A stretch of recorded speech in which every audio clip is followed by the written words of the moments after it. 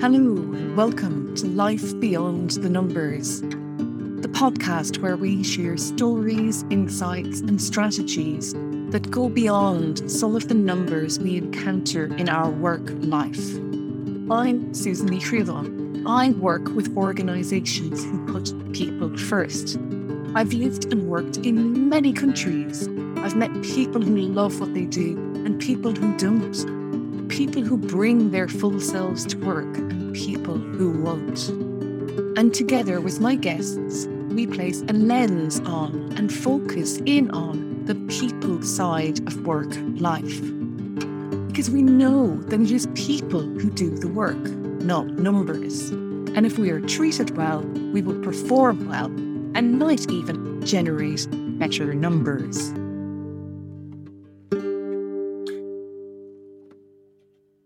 Hello and welcome to episode 101 of Life Beyond the Numbers. And this is part 3 of the 3-part trilogy. Sounds like a bit of a tongue twister, doesn't it? And in episode 99, I looked back. In episode 100, I talked about the present. And in episode 101, I'm looking forward. And the thing about looking forward is it's uncertain, isn't it? I don't really know what's going to happen. One thing I do know for definite, though, is that I am taking a short break from podcasting just until October. But this episode is going out on Tuesday, August 16th. And Life Beyond the Numbers will take a break, not from recording, but just from releasing episodes until early October.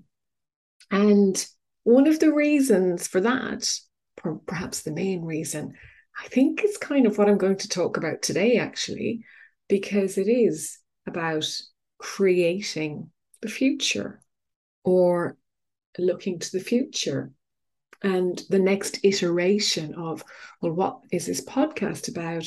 What is my business doing going forward? What does the world look like? What would I like it to look like? And I thought I might be further ahead than where I am today with these kind of thoughts and plans. And in one way, you never are ready, as Clay would say. I know people who are exceptionally good at what they do, but they don't think they have the credibility to do what they do. They don't have the confidence. They're like, no, I'm not really going to do that. I'm like, you're better than most people I know at this. Why would you not? Oh, because I don't have this, I don't have this. I'm like, they lack the credibility in themselves, no confidence. Okay, which would be why people don't go for promotions. Can be a huge reason. Can be an absolutely huge reason. Like, I need to have this, or I need to have this, or when I get this, I'll be ready. You're never going to be ready. You're never going to be ready. I was not ready to start the business. I was not ready to go international. I was not ready to go online. I was not ready to do any of it. I just did it. I'm like, well, now we've done it. I'm going to have to get ready. End of story. Matthew McConaughey, about like there's 3 people he's grateful for. And I'm going to mess this up slightly, but I'm only going to focus on the one thing, that he's always getting ready to become the guy he's going to be in 5 years. And always knowing that he's never going to be there, because in 5 years' time, when he gets to be that guy who he wants to be in 5 years, he's going to have a different goal, because he's now going to have the goal for the next 5 years. It comes to playing the game because you love playing the game, not because you want to win, because the game is fun. And it's not about getting to that 5-year, it's about discovering who you are along the way and adapting and being flexible and building more and more. Yep. Yeah, that's kind of cool. Yeah, if you YouTube it, McConaughey, I think it's 3 cells. It comes up pretty much straight away. It's a cool speech. That's a nice recommendation. And I did go and rewatch that Your Future Self, Matthew McConaughey. It was his Best Actor speech for the movie Dallas Buyers Club. And he said that there are 3 things he needs each day. Someone to look up to, and for him, that's God. Someone to look forward to, and again, for him, that was family. And someone to chase. And that someone for him to chase is himself. He chases his hero, him, in 10 years' time. And as he says, every day, every week, every month, every year of my life, my hero is always 10 years away. I'm never going to be my hero. I'm not going to attain that. I know I'm not. And I'm fine with that because it keeps me with somebody to keep on chasing. And it's kind of a nice way to think, isn't it? That actually we're headed in a direction.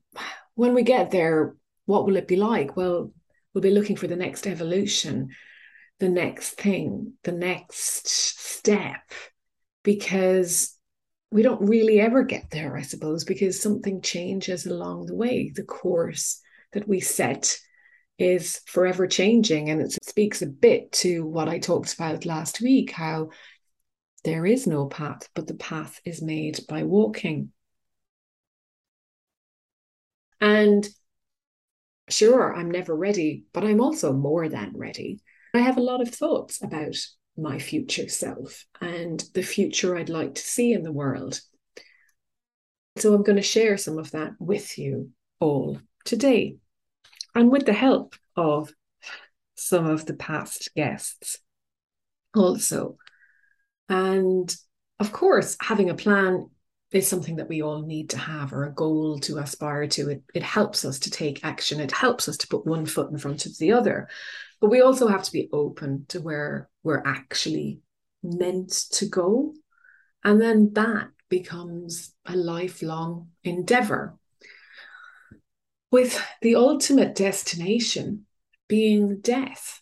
And yeah, that sounds a bit fatalistic, but I don't mean it like that at all, because again, like how we never know what's around the corner, we never know how long we're on this planet.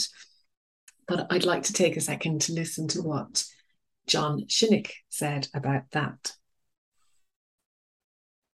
I've got a while yet, so maybe we'll do this again in a few years. You've got a while yet, yeah. So you said 65, but yeah.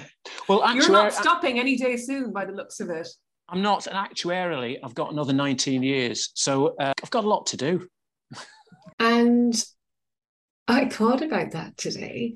I looked up what the average life expectancy is for a female in the UK. Now, I was born in Ireland and I've lived in many countries, but I live here now. So I picked the UK. And it is 81.9 years. And I'm about 48.9 years. And so I thought, wow, I've got 33 years, like 33 years. When I think back to all I've done in the last 33 years, and I had no idea as a 15-year-old where I was going, except for the fact that I did realize, if you were listening to last week's episode, about following our own inner personal route. As a 15-year-old, I didn't necessarily recognize the inner side of that, a journey inwards.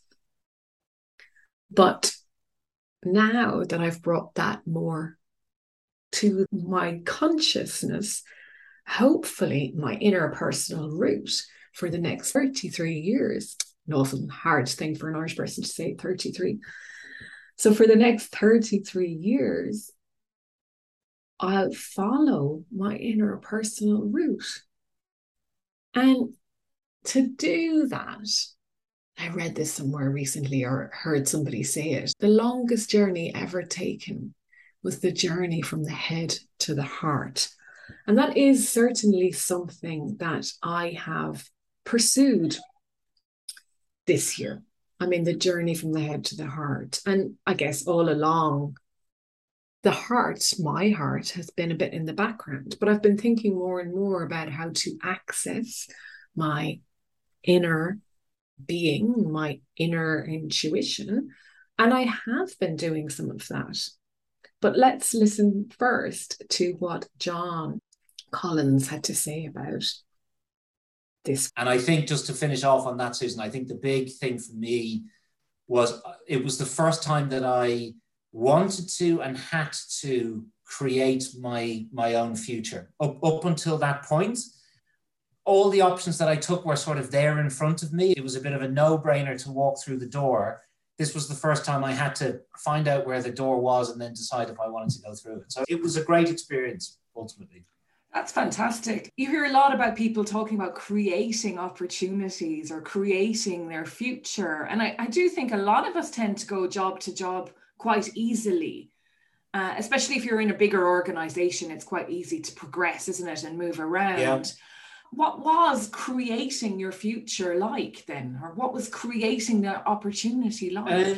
It was really hard, Susan. What I've learned about that time is all of the choices, and I'm talking professionally now, all of the choices I had made up until that point, I think were very extrinsically motivated, right? So it would be what I thought might be the right thing that other people would look at. That's sensible. Or in much more basic terms, somebody would come up to me and say, John, here's a great opportunity. Why don't you take it? And I would go, that's a great idea. Yes. Now, all of those things, they were great ideas, actually, as it turned out. But when you then think about, well, if you strip all those external things away, what other people will think, what other people are telling you, what is the voice inside saying? And that was really hard, Susan, because for a long time it wasn't saying anything to me. And I was like, wow. Or maybe I wasn't allowing myself to listen to that voice. So like, what does John, the individual, want to do? And when that question has been answered for you for such a long, long time, that's really hard. But I do know that ultimately understanding what motivates you intrinsically is really the key to, there's a bit out there, but I think that's the key to happiness, full stop, you know? Mm. And it took a long time. And I'm still learning that, by the way. And earlier this year, I took part in a course. I've talked about this before, The Power of Presence, with Coaches Rising, based out in the Netherlands. And we had this fantastic, we had an amazing array of teachers, guides, coaches, whatever you want to call them, but people who were basically trying to help us navigate the world in a better way. And Nicholas Janai, in one session, had us do this deep inner work, connecting with our ancestors. And through Zoom, but it was very powerful.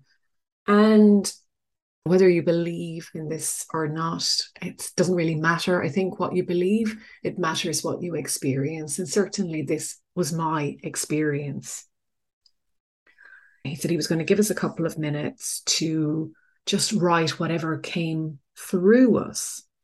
So not to engage the thinking brain necessarily, but to write from the heart after engaging with our ancestors.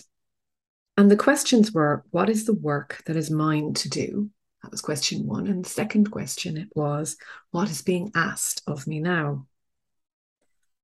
With the first question, what is the work that is mine to do? This is what I wrote. The deep work, the work of soul searching, the work of working with others to do the same, the work of challenging others to think differently, the work of easing the burden on people's mental anguish, the work of elevating consciousness, the work of evolving businesses and people within to create more fulfilling work lives, the work of freeing hearts and minds to come together stronger. And I'll come back to the second question of what is being asked of me now later on. But that is the work that is mine to do. And it kind of feels massive. And of course, I don't have to do this alone. And I'm not alone, something I talked about in episode 99. But those words just seemed to come through me. They were in there somewhere waiting to come out. And In the last few weeks, I've been looking back to look forward, I suppose. In early 2019, I wrote about my purpose: to challenge perceptions, to change them, and spread tolerance for different from me. We are all people. We are all different and unique. We think differently, work differently, process differently, but we are all human. If we work off the premise of people are just people, first and foremost, and different from me is okay, can we actually make the world a better place? We need to respect uniqueness. We need to allow for similarities and differences, but realize we're all human. We're all people first. So there has absolutely been a theme. And when I started Beyond the Numbers back in late 2019, early 2020, I originally thought that I would work with finance people mainly, and finance directors or CFOs, to help them see and be seen beyond the numbers. And COVID happened, and everything, not everything went quiet, but I was like, okay, finance people are just going to be out of reach during this time. So I'm going to do some writing. And I explored writing a book. And while I was doing that, I realized that actually that wasn't the business that I wanted to set up. While I'd be happy to work with finance people, I was much more interested at working at an institutional level, an organizational level, at a team level, and to do exactly what I'm saying there, to help organizations understand the power of their people and dignity at work. One of my guests, Kevin, captures this really, really well. So continuous improvement is not a corporate thing that you talk about in the boardroom. It's every single person has to embrace, how do I get better at what I do each day, right? Because if you're just showing up, there's no purpose. Because the whole thing is dignity of work and sense of purpose is what is the key for the future of humanity if we're all going to actually have a functioning society, right? And so that's what we were trying to get each person to understand. Music to my ears, Kevin. Also for you. So what kept you going? I'm at heart, I'm a hustler, right? And I like winning. So for me, it's determining what winning looks like, right? So if you're a football fan, you're going to look at how your team's doing in the standings. You're going to look at each player's statistics of how each one is performing. And that is going to help determine to you who gets time on the pitch, right? That's going to give you a determination of how to compete against another team that has other strengths. And I'm a geek for the numbers side of it too. So I would geek out on store margins. I would geek out on sales per staff member. I would geek out on all this different stuff, because if you want to win at it, you've got to make money, right? So it's not about your ego. Like, I have all these restaurants. It's like, no, we're making money. Staff are getting paid. Suppliers are getting paid. Shareholders are getting a return, and customers are getting quality for money, right? So that's, for me, the game. And so that is a never ending challenge. It's easy to see what keeps me going. There's always something to do for all of those different aspects. And so there's never a dull moment. And I like what Kevin says about determining what winning looks like. If we think from an organizational perspective, it shouldn't be a short-term endeavor. It should look to the future. We need to chase our hero. We need to think, what will an organization, this organization, any organization look like in 10 years? And how can we help to bring this about from a holistic or a systemic point of view? When I was talking to Nikki Hill recently about episode 101, She said to me, oh, room 101, it's a way of purging or getting over your resistances or whatever. And I remember room 101 from 1984. And funnily enough, room 101 referred to a torture chamber in the Ministry of Love in George Orwell's classic. And there you were subjected to your own worst nightmare, fear, or phobia. In fact, the thought police, like even your worst nightmare was known by the state, and it was there to break your spirit. And that made me think, gosh, is that what the organizations we're in are like today? Are we being controlled? We're not allowed to think for ourselves. We're asked to think in the way that people expect us to think. So our thoughts are being controlled, and it's a form of torture. The fact that we can't be ourselves. If we are to look forward, what will the organizations of the future look like? What would be healthy? What would serve society best? And how might we do that? And these are the questions that I just get really into and love thinking about. And if we bring it back to numbers for a second again, John Shinnick, who we heard from earlier on, would say, numbers don't make decisions, people do. And I think that's one of my favorite quotes that I've got during this podcast series is, numbers don't make decisions, people do. The set of financial statements that an organization produces on an annual basis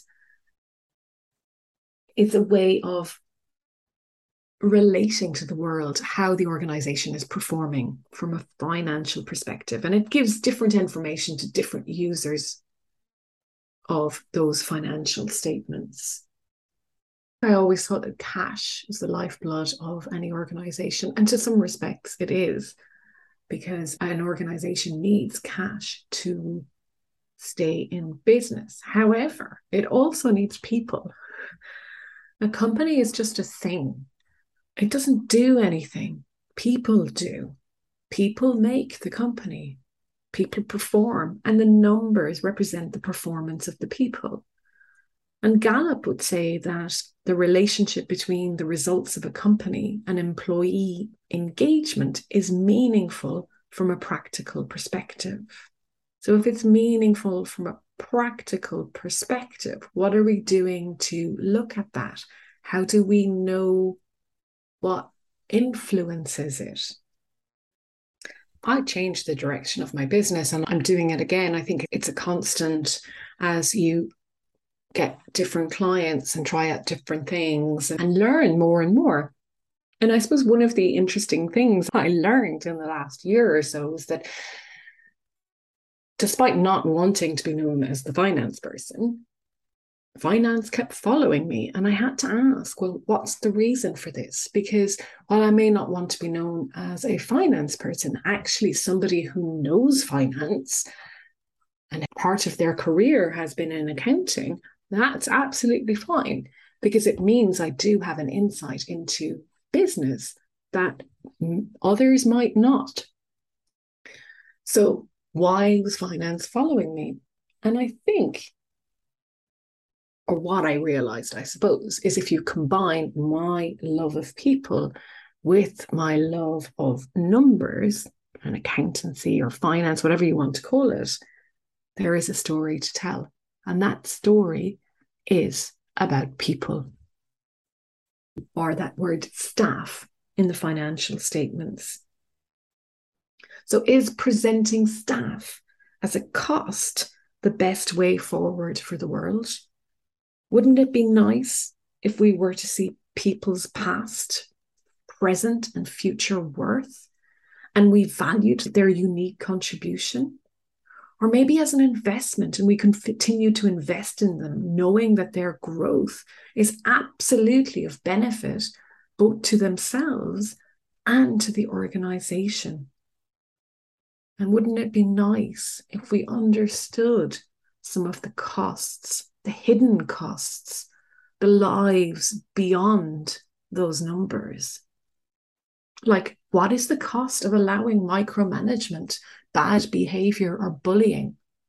What is the cost of silence when people don't speak up? What is the cost of endless meetings where people nod yes and the loudest voice in the room is heard?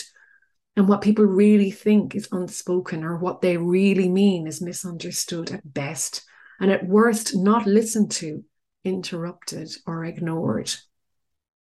What is the cost of people being in roles that don't play to their strengths? What is the cost of losing people you know you want to retain? What is the cost of having demotivated people at any level or disengaged?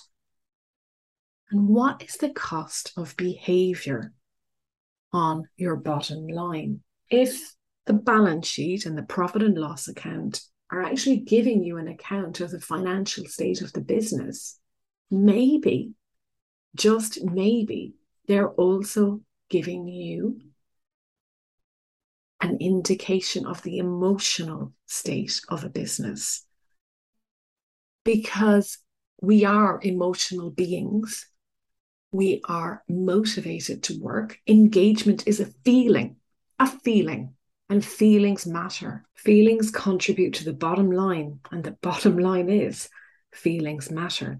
Every single person in an organization contributes to the performance and therefore the results and outcomes. And we try to control how people work, how they think. And in fact, I was looking at the book by Margaret Heffernan. The name escapes me at the moment, but I'll put a link in the show notes. And she says, actually, how do organizations think? Because for the most part, they don't. They can't. They're too afraid of conflict. She says that about 85% of people are afraid to raise issues at work. So therefore, we're not actually thinking together. We're not thinking as a we or an us. We're thinking as I's. And organizations set out to find the best people, but mostly fail to get the best out of them, she says.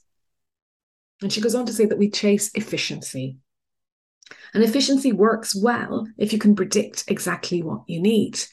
But we need to be able to deal with what's unexpected, and expecting efficiency or working to efficiency undermines our capacity to adapt and respond, because so much of what goes on in the world today and around us is unpredictable. We need to focus on working more effectively.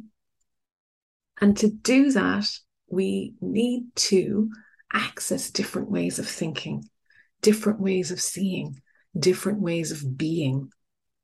And I'm going to play an excerpt from Glyn Bailey's episode where she talks about how we can use the numbers to look at behavior and decision making.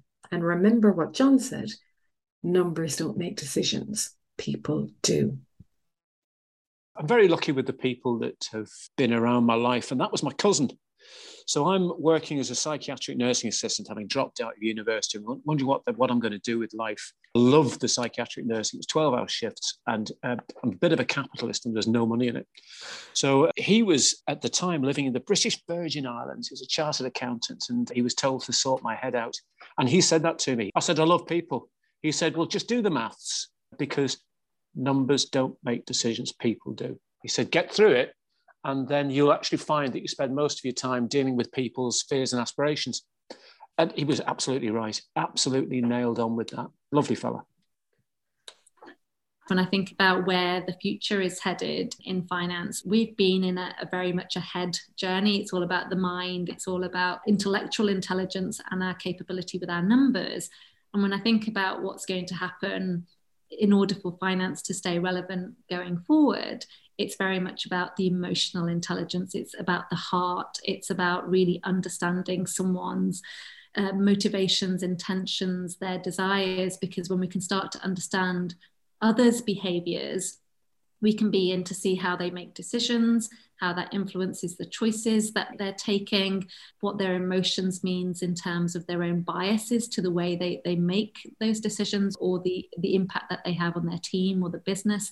And when we can be clued into how human behavior impacts numbers, the power that a future finance person is going to bring, that's sort of cultivated the head to the heart journey, is going to be phenomenal. And I think the power that finance folk get to bring when they bring more of their human and heart to the table is far, far greater than a lot of the other functions, because they don't have the same visibility of the business end to end that finance have the privilege of having access to. So I do think that businesses and people in businesses have the power to change the world if we can go beyond the numbers. We won't make change because of new technologies or processes or systems.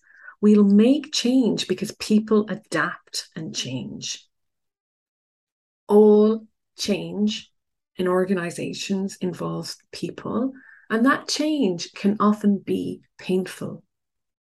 And we need to support people to change, not dictate. Being told what to do, I don't know about you, but for me, it never really worked. And I need to understand it. I need to be able to relate to it. I need to be able to challenge it even, or try it out and go back and say, or whatever. But this top-down approach that we take wastes time and energy. Certainly not efficient. So what does it mean for me, all of this? Well, I found this book. Someone recommended it to me, called The Human Side of Enterprise by Douglas McGregor. And it was written, I think, in 1960. And it's kind of phenomenal because I don't know if anything has changed, which should be depressing. But I guess some things have changed. It says, but if we possessed methods enabling us to do a perfect job of selecting young men with capacity to become top execs, practical gains for industry would be negligible under today's conditions. The reason is that we have not learned enough about the utilization of talent, about the creation of an organizational climate conducive to human growth. And he says, a manager's personal experience with people from childhood on has been so rich that he feels little need to turn elsewhere for knowledge of human behavior. Engagement numbers are so low around the world, and they're dismal, in fact. They are absolutely dismal. And if I had to think about it like this, it's an absolute tragedy that 80 to 85% of people are going to work every day just to go to work every day, and not because they're finding meaning in it or something meaningful. And yeah, okay, maybe we need to understand what makes up those numbers in a bit more detail. But it's a modern day tragedy. And in the spirit of tragedies, I was thinking, well, what if Shakespeare was writing about this now? What if Shakespeare was alive today? What would his characters play? Would Macbeth or Lady Macbeth be in a toxic work environment, or ruling a toxic work environment? And Shylock, would he be a disgruntled customer, supplier, employee? And perhaps Romeo and Juliet would meet at work and their relationship would be forbidden by HR. So how can things be better? Like, does it need to be this way? Do we need to have people being fed up going to work? If we don't ask these questions and if we don't relate to one another, we will live in a failed society. We need to be able to ask these questions. We need to be able to test assumptions.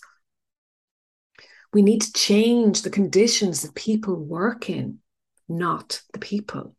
And treating symptoms of workplace disengagement and not the root causes will never, ever lead to change for the better. Engagement is a feeling. We feel safe. We feel like we belong. and we feel we have dignity at work. They are feelings. We need to understand how the people that are entrusted into our care on a day-to-day basis feel about their work. Because if they feel disengaged and disempowered and all of those awful disgruntled and dysfunctional and whatever else it might be, it's like tentacles spreading out across the globe. It starts when you get out of work and walk down the street, and maybe you're not even doing that anymore. Maybe it starts when you walk down the stairs, and how you treat your family, your neighbors, your friends, your community, your society, your country, your continent, and before you know it, the world. And of course, nature plays a role in that as well.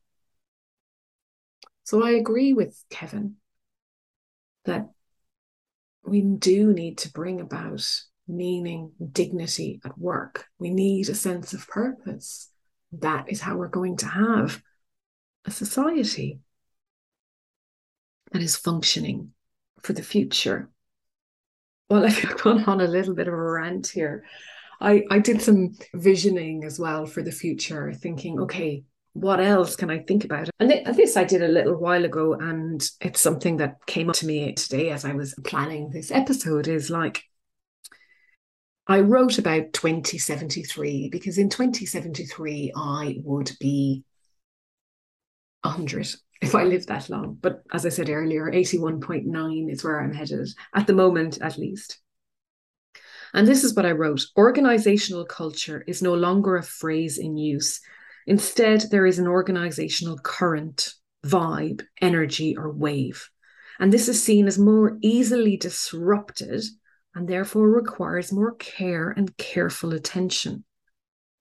Culture is always a word that's hard to pin down. And although current or vibe or energy or wave might seem equally intangible, there's something delicate about them. I get the impression that a disruption would be noticed quickly, and it would reverberate throughout as a proxy for mood or the emotional state. And of course, that's a long way in the future. Yeah, it's 51 years away. So I had to bring it back to, okay, well, what about the next 10 years? What is the hero, my hero in 10 years going to be?